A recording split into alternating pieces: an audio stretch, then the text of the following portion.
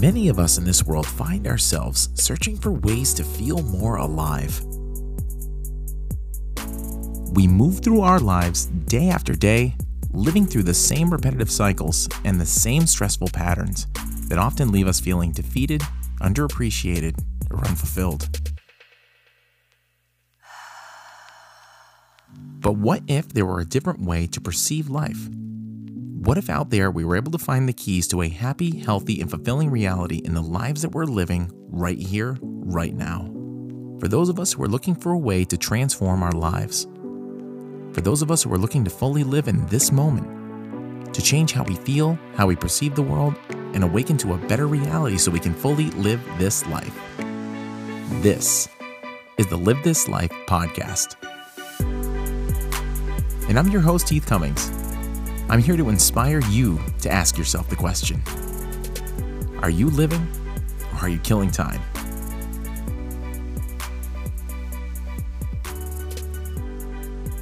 What's up, everybody? Welcome back to another episode. Hope everybody is doing their best that they possibly can do through this self-quarantine time. Most of all, I hope you're able to do some things that you don't normally get to do in your day-to-day routines. I know for me, I've been using this time to meditate a lot more. My meditation practice was falling off quite a bit. Spending a lot more time with the family, obviously. And then one of the, I guess you could say, recreational things that I've been able to do a little bit more of is watch a lot of content on some things that really fascinate me. And that's my motivation for today's episode. I really want to dip our toes in the water of some of the subjects that I'm really, really fascinated in. In creating this podcast, I had a motivation to try and bring everyone some of the things that I discovered along my way from coming from a really tough and miserable way of existence to how I operate now on a day-to-day basis, how happy and fulfilled and motivated I am. And I feel like the more mainstream these interests become, the more creative and thought-provoking our reality becomes for people. In a way, sort of people gain a new interest in life. You know, people can gain a whole new zest for life because of some of these things that we'll talk about today, the what ifs.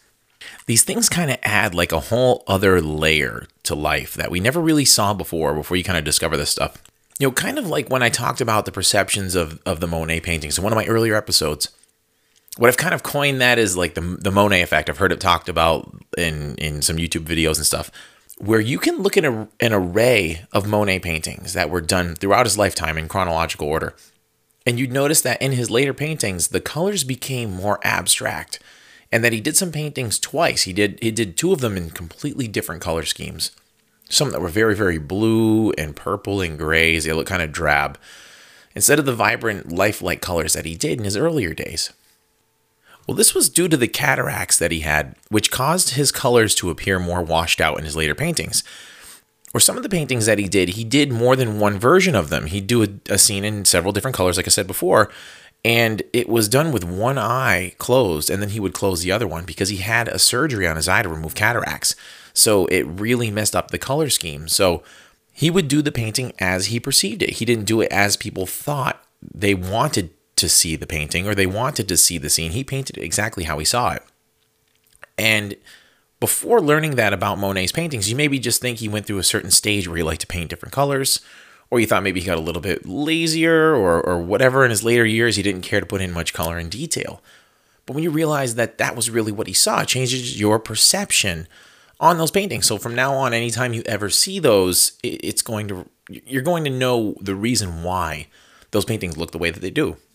And now that you know that fact, it's something you really can't unlearn. It goes for most of the things in life that you pick up along the way. You really can't unlearn certain things. Once you know how to ride a bike, you pretty much know how to ride it for life. I mean, you might not be as good at it as you were at one other point, but basically it's knowledge that sticks with you, and your perception of Monet's paintings changes after you learn that fact. And the same goes with some of the theories that we're about to talk about, some of the things that involve the nature of what our reality might truly be. Once you gain some of the concepts, life gets a whole new level of interest and excitement. At least it has for me. Now, I've been holding off on this episode for a while because this topic is something that I dedicate a lot of my spare time to, especially lately that I've had a little bit more spare time. I've been totally fascinated by it, which motivated me to finally get this episode out. In a way, I've almost been addicted to the study of quantum physics for quite a few years now. You know, quantum physics, quantum phenomena, The study of cymatics, which that one's awesome. It's the study of how sound can affect physical matter. And we'll do a show on that one all by itself coming up soon. I mean, that one has some really fascinating information. I have a really good friend who does a lot of studies on cymatics, and I hope to have it on the podcast sometime soon. But the stuff I've been learning about is absolutely fascinating. But the problem is it moves at a very fast pace, and it's so rich in content that you often have to watch these things over and over and over again. And some of these studies, they're taught by PhD professors and everything, so they're a bit above what a lot of people can follow along with, even me, and I enjoy listening to this stuff. So I've spent a lot of my time trying to understand and break it down for myself, but then be able to explain it to someone else. My poor wife has been the test subject for a lot of this stuff for quite a while, and she's pretty smart, and she even has a hard time grasping some of this stuff, but she herself is really starting to come around and understand some of the concepts that we talk about when we chat about these things, and she's even getting interested in this stuff on her own as well. Really what opened up the door for this kind of stuff for me first was some of Joe Dispenza's work. The concepts really opened up for me when I started to follow his stuff. And he talks a lot about how our perceptions change our reality through our thoughts and perceptions. And then I started to dig a little bit deeper because that's kind of what I do. I have a very inquisitive mind, and I want to know all the facts about something. I want to dig into the types of people he was referencing in some of his content. And I wanted to know more about these people. I wanted to know their veracity, their truthfulness, their basis of knowledge. I wanted to know everything about these people because if they're teaching something, who are they to teach? The same with me. I'm no expert on the matter. I am definitely not the authority on these types of things. And I'll reference a lot of different people who really are the experts that I've been listening to and doing research through. But I mean, if you're like me and you have an inquisitive mind too, you're drawn to podcasts like this, you're drawn to content like this. So I listened to Joe Dispenza's stuff and found some of his content on the network Gaia. And some of the stuff that's on there goes pretty deep with some world-renowned physicists and researchers that specialize in the study of the smallest possible parts of the universe around us. And now, like I said, I'm going to get not a little sciencey, but pretty sciencey, but stay with me because I really am trying to break this down in a way that gets your interest, but also gets you to walk away from this episode understanding some of these things because when you think about them, they're fascinating. And I promise I won't go too far off the rails or I won't go too deep. My goal is to take some of this stuff and break it down in a way that makes some sense. Because when you have a better understanding of how this universe functions and your place in it, you have a better idea on how to function and navigate this reality as a result. When you do this, this is what's called a paradigm shift. And it's like what I talked about with Monet, except it's broader in the sense that your paradigm of reality changes. And one of my favorite quotes was by Thomas Kuhn, who was an American physicist and philosopher. He said, when paradigms change, the world changes with them. And that means so much. And I have it on my board right above my computer. And when I record the podcast, it reminds me every time that I do what I do on so many different fronts because I want to help shift the paradigm of the world, along with so many other transformative thought leaders that are emerging on the planet, some of the people that I have in my close circles. I feel like that we all have a similar mission, and let's be honest, we can't keep going the way that we've been going. The planet can't take it. The human race really can't take it. And I mean, to be perfectly honest, I think that we act in such primitive ways as a species sometimes compared to where we actually could be. And that we're just outside of this paradigm. All these thought models are there, and the things that we're going to talk about today and some of the philosophies that are out there, they're right on the tips of our fingers. They're just out of reach because of the way that we act, our normal paradigm right now. But just to think of the possibilities for the entire human race to thrive, what could happen if we change the way we look at everything? And the only thing that's holding us back is our old paradigms. But the more we get people away from the thinking that brought us to the places we are right now in the world, enough people changing the way that they think, the way that they feel, the way that they operate, the way that they treat each other, the world's going to shift with it. All right, so that's enough of that. Let's get it growing here and talk about the study of how the smallest parts of our universe is a very big deal.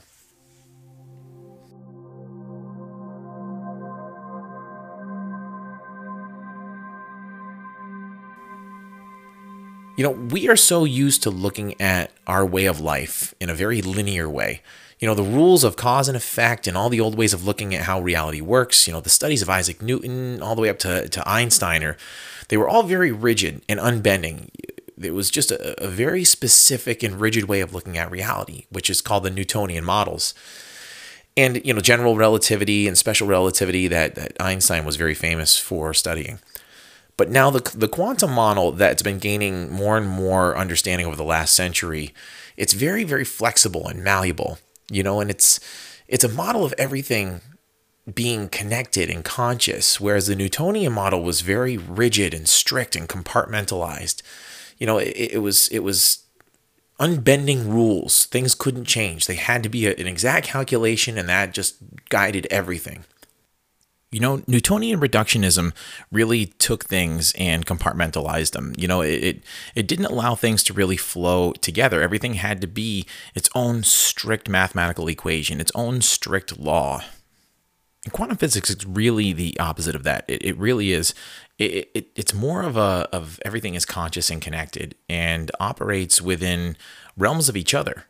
They are all contextual, meaning they operate in the language that's compatible with each other.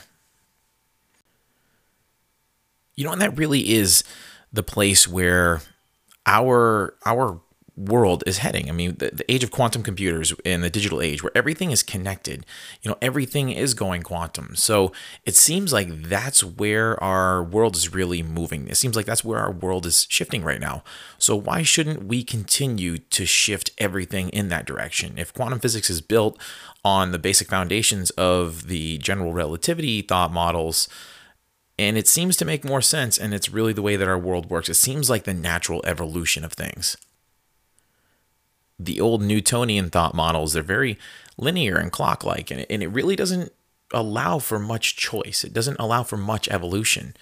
And there were a lot of gaps in general relativity and a lot of the thought models that came out of the Newtonian way of looking at things. And it seemed like it promoted separation, and it seemed like it promoted the sense of ego and everything else. And it just, the natural evolution of things at this point seems like we're just naturally moving away from that and into these other concepts and thought models. The two models of looking at reality really do relate to each other, but the quantum model is more relative to what's happening now. It's more relative to what's coming out of the studies now. And it's built on contextual information, which means it's forming out of what we're actually seeing and what we're discovering with each new scientific advancement. As opposed to that model of everything being set and strict and that it can't change and that it's just going to be that way forever. And a lot of these old paradigms are held in place by a lot of older people who had these thought models. They don't want them to change. I mean, if you think about it, and I've seen this in several different areas of specialty, man. Like I have a friend who was in archaeology, and there's a lot of people who spend 20, 30, 40 years mastering a subject. And if you were an expert and a professor on general relativity, and you had taught it to thousands of students, your ego maybe couldn't take the fact that you no longer stand on the forefront of scientific theory, of the theories of how reality works. You would want to preserve it too and not want it to change. But it's all part of evolution, and to understand and advance, we need to keep moving forward with our understanding. And it doesn't discredit the things that had come up behind us. I mean, that's like discrediting 2 + 2 + 2 + 2 = 8, just because you know that 2 × 4 = 8. They're models that were built on each other, but one layer helps you understand the next. So, general relativity was needed for us to understand where we are now. It doesn't invalidate it. It just means there's new ways of understanding. Just like addition was the basis to learning multiplication, and even that can lead up to understanding like what 2 to the third power would be. It's the same exact thing. It's just it's the same result with a different understanding. So today I want to talk about a couple of experiments and studies that really made me kind of lose myself in this research. And I urge you to look these up on your own, because I am not formally trained on this stuff. I'm just an enthusiast on it. Go get this information from the people who really, really know it. They dedicate their lives to it. They study it nonstop. And those are the people that you should really be learning this stuff from. I'm more of just the signpost pointing you in a certain direction.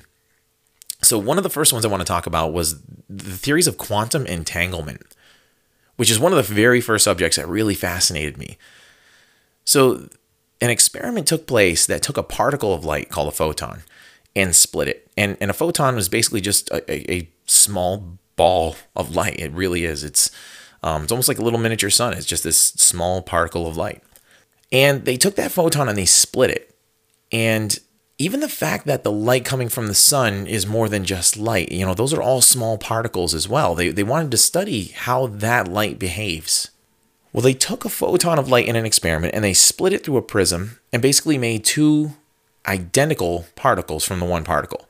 The two identical particles of light came from the same original source. They were one particle and they were split, so they're basically an identical pair. They discovered that when these particles were separated, if one was affected, the other one reacted instantaneously. And the part that boggled their minds was that no matter how far apart you moved them, they still reacted to the stimulus. If one had a stimulus, the other one would react instantly. Now, no matter how far apart they were, this happened. And that baffled people. It even baffled Einstein. So if one particle was vibrated at a certain rate, the other would react instantaneously, even if it was huge distances apart. And that would violate the laws of special relativity because it meant that this information was traveling faster than the speed of light. And that's supposed to be the ultimate speed limit, according to Einstein's laws. This entanglement of the particles or connection, this connection that formed somehow, somewhere, allowed information to travel instantaneously. And Einstein couldn't describe this or calculate it. It wasn't part of his formulas. And it baffled him so much, he even described it as, quote, spooky action at a distance. I mean, if you think about it, that's his scientific explanation for this experiment. When it was all said and done, he could not explain it. I mean, this is one of the most renowned scientists in human history, literally not being able to explain away these new models of discovery that we were coming across. Even these major scientists of the day were admitting that their models were incomplete. They had the EPR paradox, which stood for the Einstein, Podolsky, and Rosen paradox, which was an incomplete model of general relativity because their equations and their theories and concepts didn't paint a complete picture. It left a lot of holes, and their paradox couldn't explain away some of these things. I mean, the way that he described it, spooky action, it almost sounds like it's like, something spooky, magic, esoteric, whatever. If you went to an island, like a remote island right now, and interacted with an island tribe who had never seen anyone from the modern world, and you showed them an iPhone, they would probably call you a witch or say it was magic. And if you look at our history, we have a tendency to call things magic or mystical, mysterious things that we don't understand, sciences that we don't understand, as something that's considered magic. It's almost the same type of misinterpretation here. He literally tried to explain it because his models of special relativity wouldn't let him do it. So he just tried to explain it away as something spooky. This entanglement is thought to affect everything in the known physical universe, since everything in existence is hypothesized to have been connected in one infinitely dense point. And when things exploded after the Big Bang, all of that physically connected matter spread out all over the place. And everything was split, like the photons that were split. They were entangled as well, and they reacted when each other were affected. So the theory of quantum entanglement says that at the basic smallest portions of our physical reality, things are entangled. So the theory is that you yourself are connected to everything everywhere. So when you think about that, when you go back into spirituality and religious philosophy, they say, you are connected to the source, you are connected to the universe, God, whatever you want to call it. This is a scientific explanation to that. I just did an episode recently on maintaining a high vibe, high vibration, raising your vibe, keeping it up there, and as hippie as woo-woo as that might sound, it's a real thing. Your thoughts and brain waves are all measured in vibrations or frequencies, which are measured in cycles per second, often hertz. So keep that in mind for a minute when you think about how you might be entangled to everything in your existence. You get into theories about how we attract things with our vibe and all the laws of attraction. And with the law of attraction, if you're not familiar with it, it's something that says you attract what you match internally. That like attracts like. Now, the law of attraction has become such, a catchphrase. It's become such a huge thing. There's been movies made about it. The Secret, a lot of public speakers and self-help people, they write books on it. They hold seminars and all that kind of stuff. The problem with a lot of that information that's out there is I find often that it's misguided, often to sell you something, sell you that book, sell you that seminar on how to manipulate that law of attraction. And some of those types of people, they really make it so whimsical. They make people believe that if you just think about something enough, it's going to come to you. And really, that's misguided. You don't just get what you think about. You don't just get what you wish for if you just wish hard enough. You get what your dominant vibration is. You get back to you what you put out there. I've really come to think of the whole law of attraction thing as a law of karma, that you get back what you put out. And the reason that this law of attraction is viable, or that it makes sense, is this theory of not only entanglement, but it also goes hand in hand with the principles of the 12 universal laws. And we'll go deeper into that and into another whole episode, because this one's going to be deep enough. But several of those laws we've already discussed in the past few minutes. The law of oneness, which everything is connected, which would be the theories of entanglement. The law of attraction, which we just kind of described, that like attracts like. And the law of vibration, which says that everything moves, everything vibrates at its smallest basic fundamental particles. And that law of vibration really gets solidified when you look at what they're doing with the Large Hadron Collider in Switzerland, and the information that that's coming out with. So much of it is so fascinating. They have found substances of matter smaller than we can really even comprehend. It's kind of like trying to ponder how big the universe is. And recently they came up with the smallest measurable length that they possibly think that they can come up with. And it's called the Planck length, which is named after Max Planck, his famous Nobel Prize-winning theoretical physicist. And this size is so small. The best way that I've heard it described was, if you look at a grain of sand, you have sand, and the next one smaller than that is silt. And the next one smaller than that is clay. It's really one of the smallest things that we can observe with the human eye. Clay is the smallest.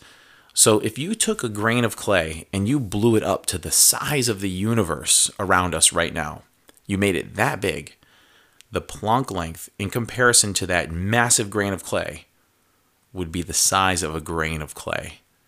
If you think about that, it's mind-boggling. And down at that Planck length, they've discovered that the only thing that really exists down there is what they've called quantum foam. And it's basically like an undulating mix of fields. Things just come in and out of existence constantly. The fields that make up other larger particles. They go all the way up into quarks and bosons and all that kind of stuff. These fields make those particles. And down at the Planck length, it's just this foam that just keeps going in and out of existence. It's the stuff that these particles are made of, but it's all vibration. But all these things are made up of fields and vibrations. Now, if the law of attraction says that like attracts like, and all of these things at the basic, smallest fundamental parts of the universe are vibratory fields, an atom is like 99.999% empty space except for a couple of different particles. Now, if the law of vibration says that everything vibrates at a certain frequency, think about what that means to that law of attraction that people put out there, those theories, that you attract to you what you are. The like attracts like. So does that affect things down at the basic, smallest fundamental portions of our universe? Is that the secret to the law of attraction? The people who say they know the secret to movies like The Secret say that it's not the feeling of wanting something, because that's acknowledging that it's not there, which attracts exactly that, more lack of what's not there. They say the way to bring the things to you is you need to believe it. Believing is key. You need to believe it before you see it. It's all such fascinating stuff. And, like I said before, I'm really going to get into the entire list of the 12 universal laws, and we'll go summarize them at some point. But all of this stuff I'm talking about relates to these laws. And when you understand these and you relate to them and operate with them, you get a better understanding of the power you possess if they're used properly. This doesn't involve crystal balls or chanting or any of the new age type things. There are some very successful people in this world who know this kind of stuff, that talk about these kinds of things and how they discovered them and how their lives changed after they applied them. I mean, once I learned these things, once I learned these concepts myself and I applied them to my life, it's only been a couple of years, but I've talked about it many times in this podcast. It's after I discovered this stuff and changed how I operate, how I talk about myself, the things I believe in. Everything in my life has changed. So let me go quickly into another section about how our observations create our reality. We have to talk about one of the coolest and most fascinating, but seriously simply confusing things about the research I've done on quantum physics. And that's the dual slit experiment. And it's one that has been revisited over and over and over again over the last century or more. And it's just gotten more and more mysterious the more they look into it. So to understand this experiment, we have to understand what they were trying to find out. So they started out with trying to figure out if light was a wave or a particle. If it was, a wave of light, or if it was a small little ball of information. And they knew what photons and electrons were, different examples of light. But they wanted to see how it actually behaved when it was under controlled circumstances. So they set up this experiment. So to picture this experiment, picture a big wall in front of you, like a 10-foot high, 30-foot long wall. And it has a single doorway in it. They took a device and they fired light at this wall. And on the back side of that wall was another one that was solid. So the light from this source went through the first door and it shined, a rectangular picture of light on that back wall. So then they did the experiment with a second door next to the first door and still a solid wall behind it. So now they fire the light at these dual slits, and instead of just seeing two bands of light like they thought they were going to see, they see a series of zebra-like stripes on this back wall, with the most bright bands of light shining on the back wall directly in line with the two doorways. And as they went outward from the center of that back wall, that solid wall, the bands got a little bit lighter. And basically there was a band of light and then nothing, and then a little bit dimmer of a band of light and then nothing, and then a little bit dimmer of a band of light from the center all the way outward on both sides. So they determined that the light going through the two doorways was interfering with each other and was creating this interference pattern. Basically, it was behaving like a wave. The light went through the doorways in this one big wave, and the one big wave broke up on that first wall, except for some of that wave energy went through the two doorways. And when it went through those two doorways, two smaller waves both started to emanate from those doorways heading for that other wall. And those two little waves started to interact with each other.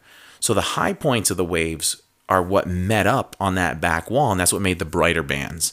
And then the low points of the waves made the dark spots. And then basically the high points and the low points kind of made like a midway. They kind of cancel each other out.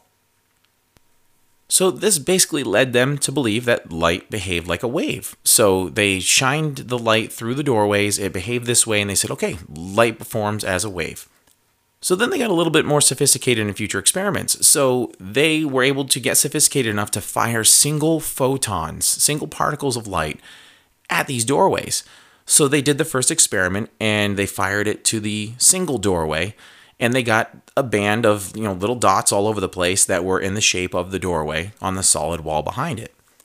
So then they go and run the experiment again, and they fired single photons at the two doorways. And they did it for a long period of time, and they started to get an interference pattern, which completely baffled them because they're like, okay, well, if we fired the light in a big source like a wave, yes, we can see why we would get an interference pattern.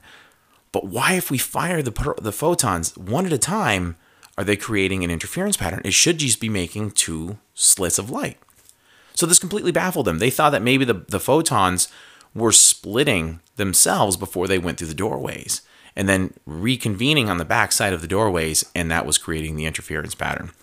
So then they had to get a little bit more sophisticated. They got some measuring devices that went down to this very small level, and they tried to monitor which doorway these photons were going through. So they actually put a monitoring device, a source of actual consciousness monitoring, because somebody was monitoring this thing, and they did the experiment again. And after about an hour of firing the single photons, they only got two bands on the back wall. So the act of just putting the measuring device on one of the doors made the photons behave as particles. So remember, in the first experiment, they interfered with each other. And the only thing that changed was they put a measuring device to watch which doorway it was going to go through. So they treated the photons, the particles of light, like a particle, and they got particle results. But when they focused it looking for wave-like results, they got the waves. So just the simple fact of creating an observer changed everything. And that's what brought about some of the major theories on what this meant for our understanding our reality. And it kind of created a whole lot more questions than it actually answered for anybody, because now you have a substance or matter that's behaving as both a wave and a particle, depending on what the observer is trying to observe. And the scientists knew that if an object was a wave, it was a wave, but if it was a particle, it was a particle. It could not be both at the same time. But this experiment showed them that it was possible. And I guess the most fascinating part about the entire experiment was that the conscious observer itself was the only change that was made. And that act of consciously observing the experiment with a measuring device changed the complete outcome. Consciousness changed the way that matter performed. What they determined in the years since this experiment, and I believe it was done in the late 1800s originally, that the particle existed in a sea of possibilities. It existed in a quantum state, a sea of potential outcomes. It was basically all outcomes at the same time.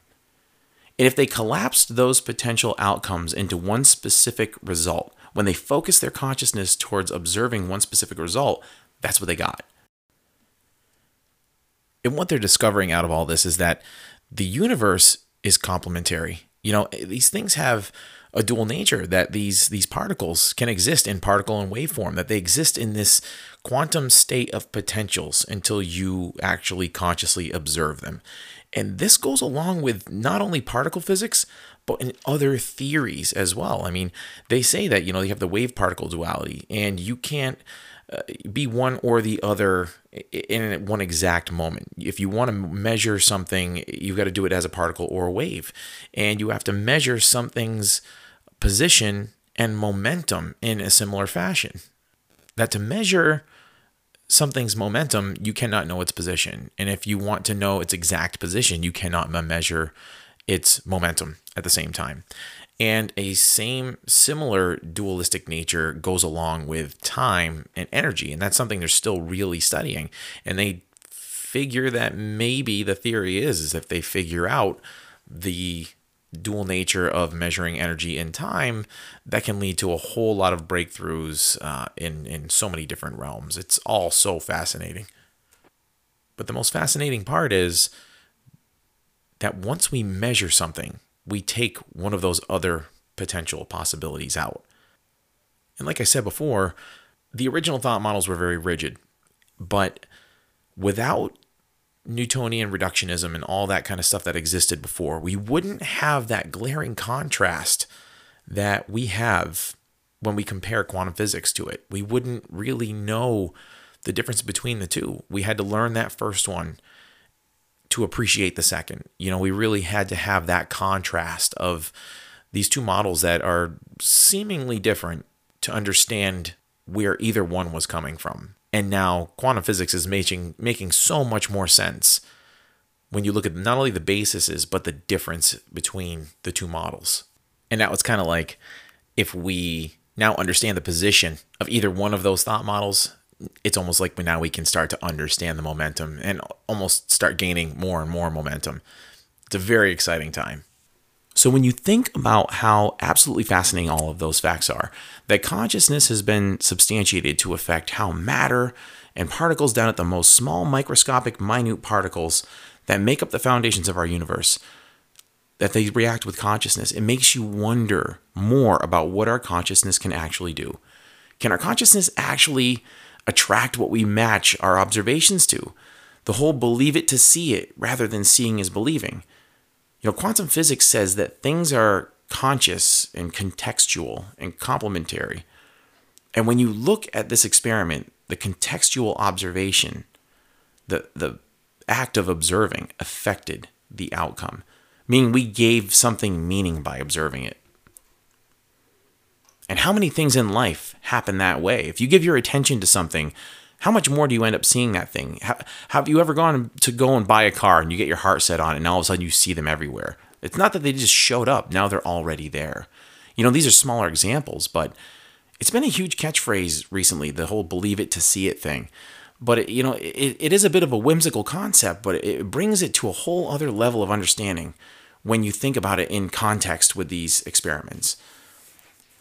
When you listen to stories of some of the mega successful people out there, like the one that comes to mind the most is the one of Jim Carrey, who he wrote himself a $10 million check when he was just a struggling comedian. He didn't have anything to his name, and he had a specific date on it. And he completely believed that he was going to get that money by the date he put on the check. And he wrote the check for, quote, acting services rendered. And when that date came around, he had 10 years later been able to actually cash that check. There are countless stories about how people can create their reality by believing in it. I've done it myself. I've manifested certain things into my life before I knew any of this stuff. And when I look back on it, I can see that I completely believed in what I was going to accomplish and the things that I wanted to accomplish. And I got there, but really ever since I've embodied the mindsets and some of these concepts and adopted some of these things, I've really completely shifted things in a much more purposeful way and been more mindful of what I say and how I look at things and how optimistic or pessimistic I am. So when you understand how the universe might work, again, these are theories, your place in the universe kind of changes, and the potential power that you might possess all becomes a huge potential. If anything, with this information, hopefully it makes you stop and think about the ramifications of every thought and action that you take. If in like that experiment, they focused on an outcome and that outcome manifested, what are you choosing for an outcome to focus on in your life? It really is a lot to ponder. And like I said before, I don't have any specific videos to recommend, but look some of this stuff up. If you don't have a membership to Gaia, you can definitely go on YouTube and search for some of these things. Search for the dual slit experiment and try and find ones that don't bore you to tears of some examples. But some of these things really are fascinating, and these experiments are even going on to this day, trying to understand what it is they're actually seeing and how this stuff works. So I know it's a lot of information. It's it might be the first time some of you have heard this stuff. Maybe it's revisiting some stuff that you've already known about. But I think if anything, I'll end this one there. That's a lot of info already. And I think it's a lot of food for thought to chew on for quite a while. And hopefully I didn't lose anybody. But hopefully I gave you a lot of tidbits of info to look up some of this stuff. That's been the whole focus of this podcast, to sort of be the signpost for certain things, like law of attraction is this way, and manifestation's that way, and creating your own reality is this way, and positive living is that way. I'm definitely not the authority on any of these things. I'm still a student of all of this stuff. And I love the saying that we best teach what we need to learn ourselves. And I can only point you in the possible directions that you can go. And in turn, my hope is that people get to end up with the same perspectives on life, the same sea of potentials that your life could turn into. And that's why I've always said, focus on where you want your life to go rather than where it seems like it might be going. Because if you focus on where it might be going and you're not happy with that, but that's your main focus, that's what you're bringing to yourself. But if you change your focus, if you look in a different direction, that might be the direction that it starts to head into. So that's enough for this one. I'm going to leave you with a song. This one, I don't think I've played before. If I've played it before, I'm playing it again. This one's by Soul Rising. This is off the 2019 album Dreamer, and it's called Echoes. Until next time, keep living. Go create your own reality, whatever it is. Hope it's a good one. See you next time.